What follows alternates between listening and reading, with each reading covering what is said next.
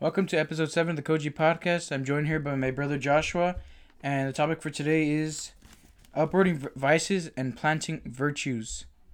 And these talks were given by Father Adrian. He wrote these talks for the Brotherhood of St. Dismas, which I'm a part of, and I'm doing a series of these 10 talks for this podcast. So let's get into it.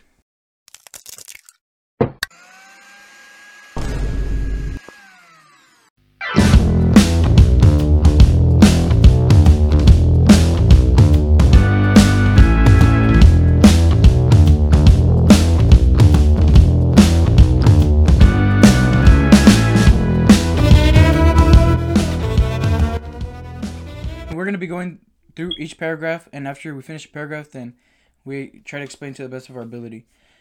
Learning to resist sin and temptation is a fundamental lesson in the Christian spiritual life, but it is not enough. When after years of spiritual neglect, we form the resolution to change our lives, we begin by examining the state of our souls. We are like gardeners who intend to plant on land that has been left unattended for years. We find our souls covered with the weeds of bad habits that have sent down deep roots in our character. Unless we remove these weeds, the good flowers and fruits we intend to sow will have little chance of growing or bearing fruit.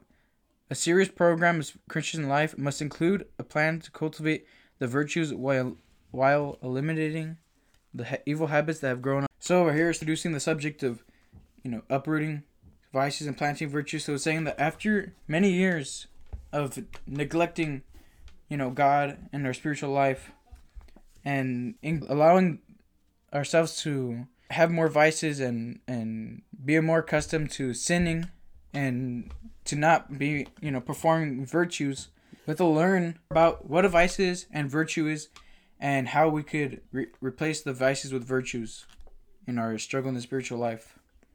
Now we're going to be talking about the vices. Let us begin by examining the vices, those bad habits, which are so often found deeply ingrained in our characters, and which we strive to root out.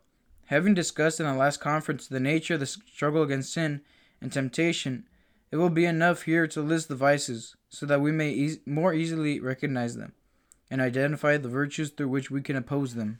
So what it was saying right here is that we gotta recognize what are the vices in our life. By learning our catechism, learning what are sins and what are not sins, so we know what we're supposed to be trying to get rid of in the first place. Because if we don't even know what we're trying to fight, then we can't even continue in our spiritual life. And we got to also understand what will help us to fight those vices.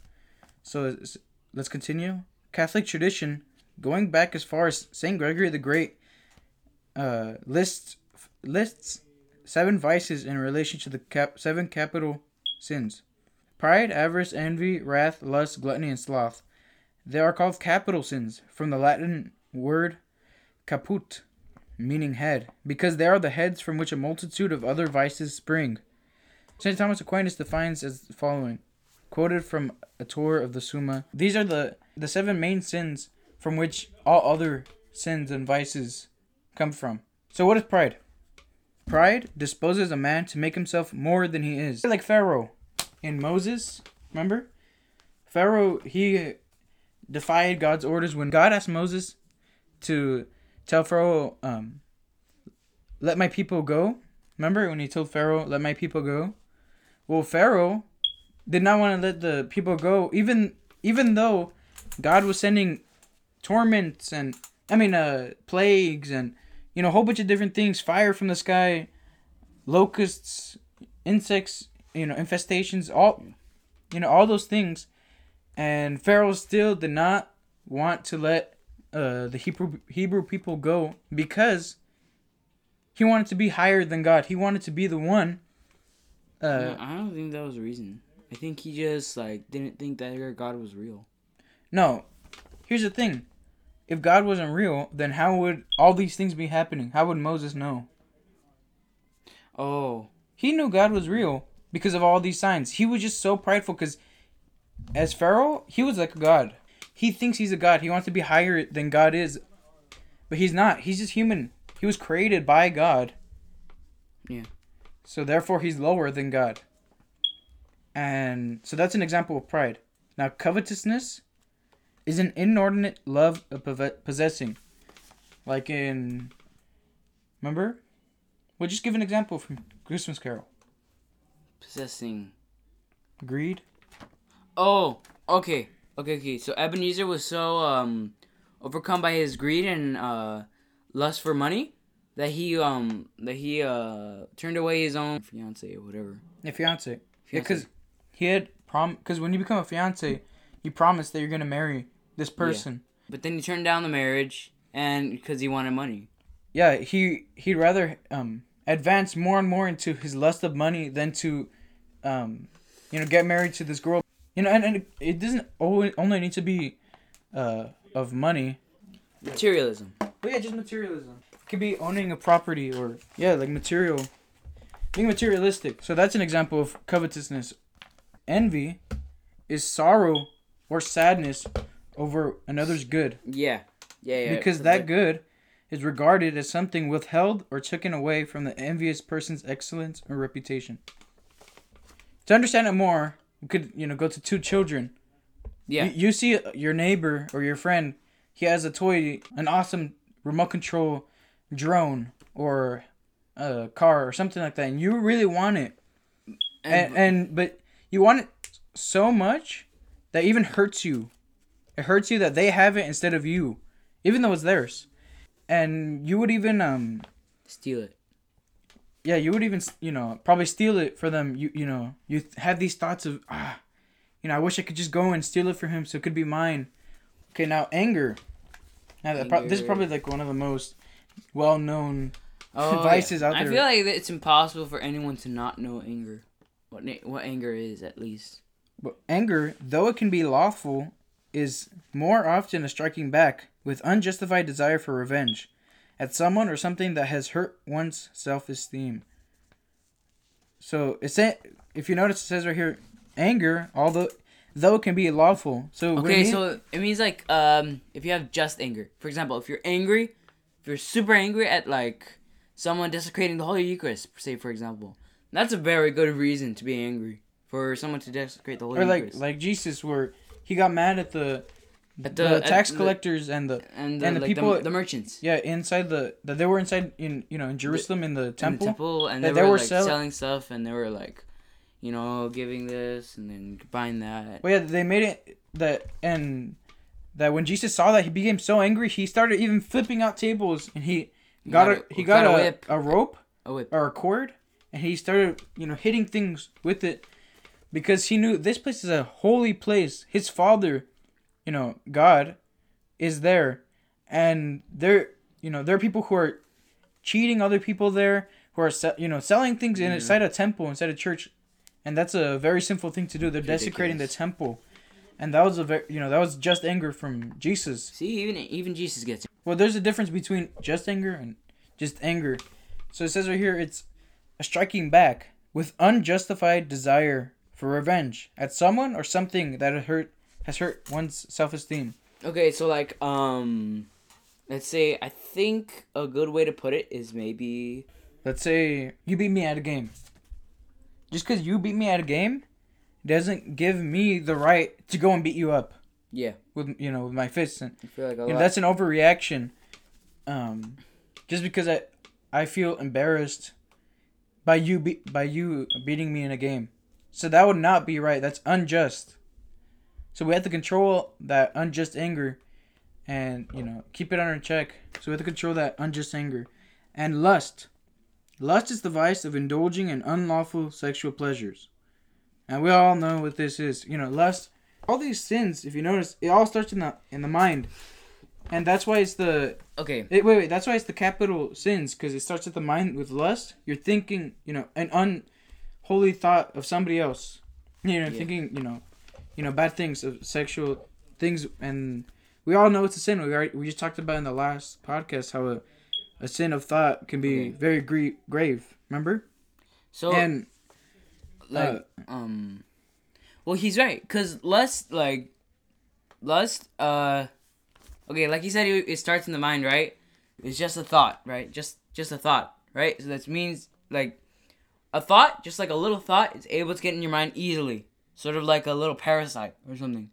Yeah, And so then- like let's say, okay, just to make it PG, because I don't want. Yeah. So let's say I'm thinking about an Oreo. Let's say for some reason, thinking of an Oreo that you see right there, but I'm thinking about it. Oh, the Oreo it has a the it has a crunchy side and the creamy side. Oh, it's so good. But then I'm like, Oh my gosh, the milk. but it starts in the Chips. thought before you actually go and eat the Oreo. Yeah. Yeah. Like I said, So it's like so a, so that's why you gotta stop it right there. When it hits your mind, you're like, no. My mom said I can't eat this cookie yet, so I'm not gonna go and eat that cookie.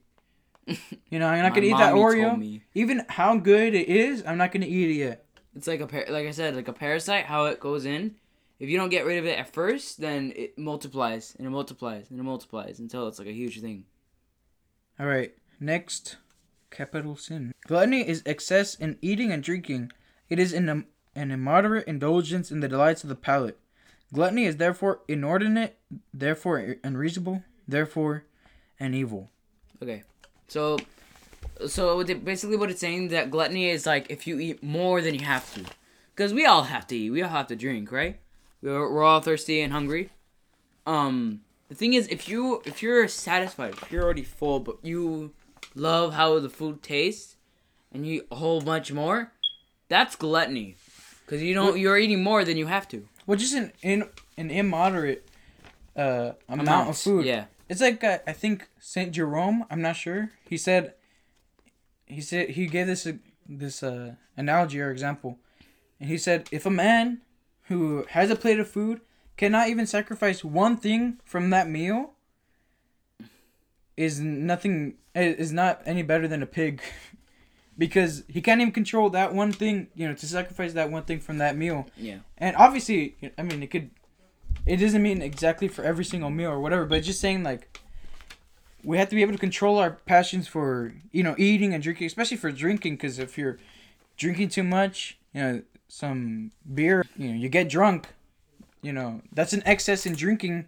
So And when like, you get drunk, it's a mortal sin, which Yeah, takes you mortal out of sin. the state of 'Cause- grace.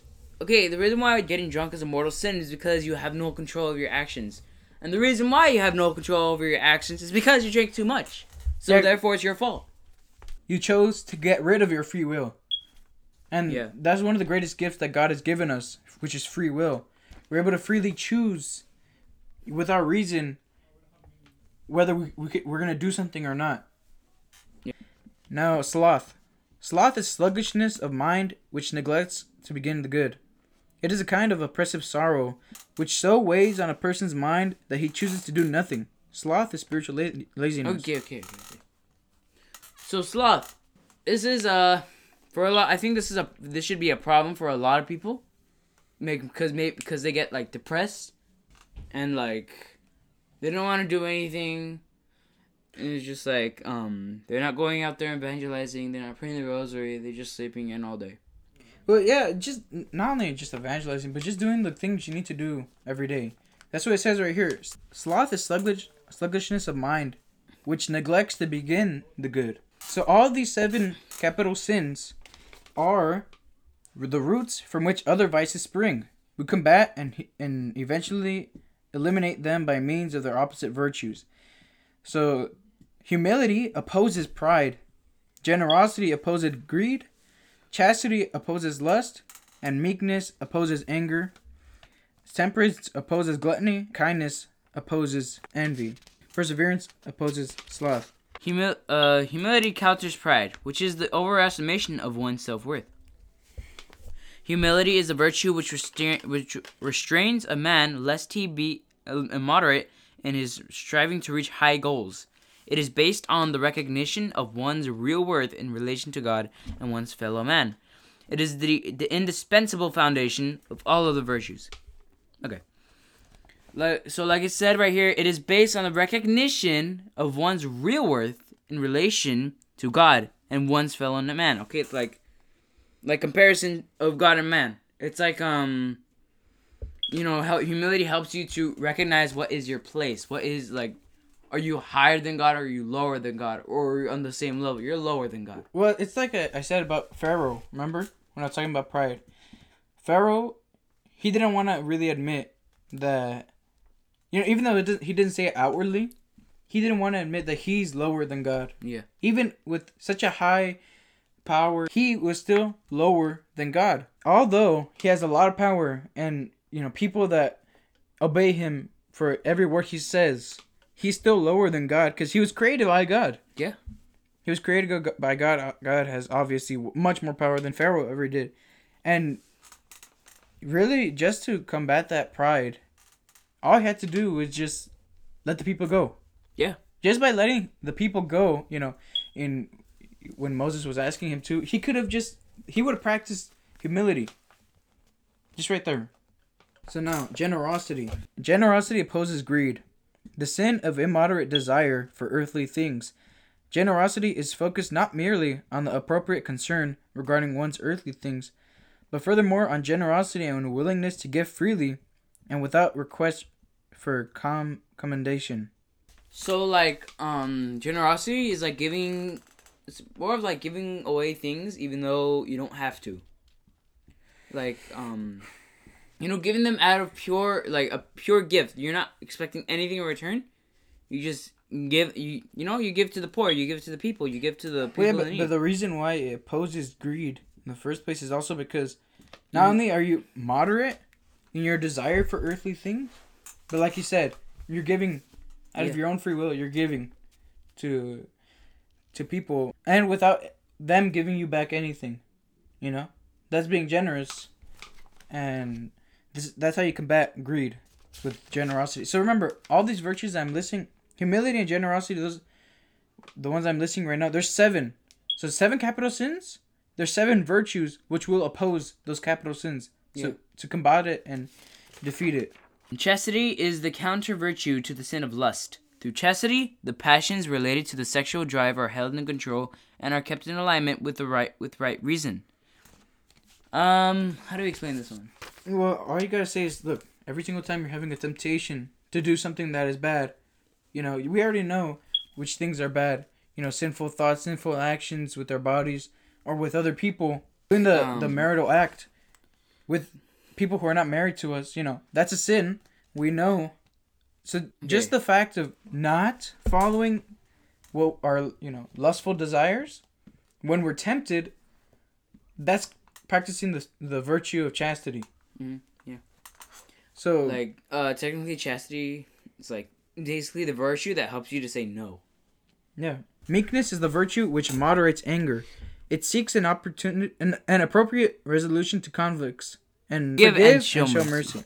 Okay, so meekness. Okay, what it means by meek, it doesn't. I mean, when I first heard this word and this virtue, I thought, does it mean shy or whatever, or just in the corner meekness? No, it doesn't. What meekness means is this is actually a really hard virtue to attain. Like, for example,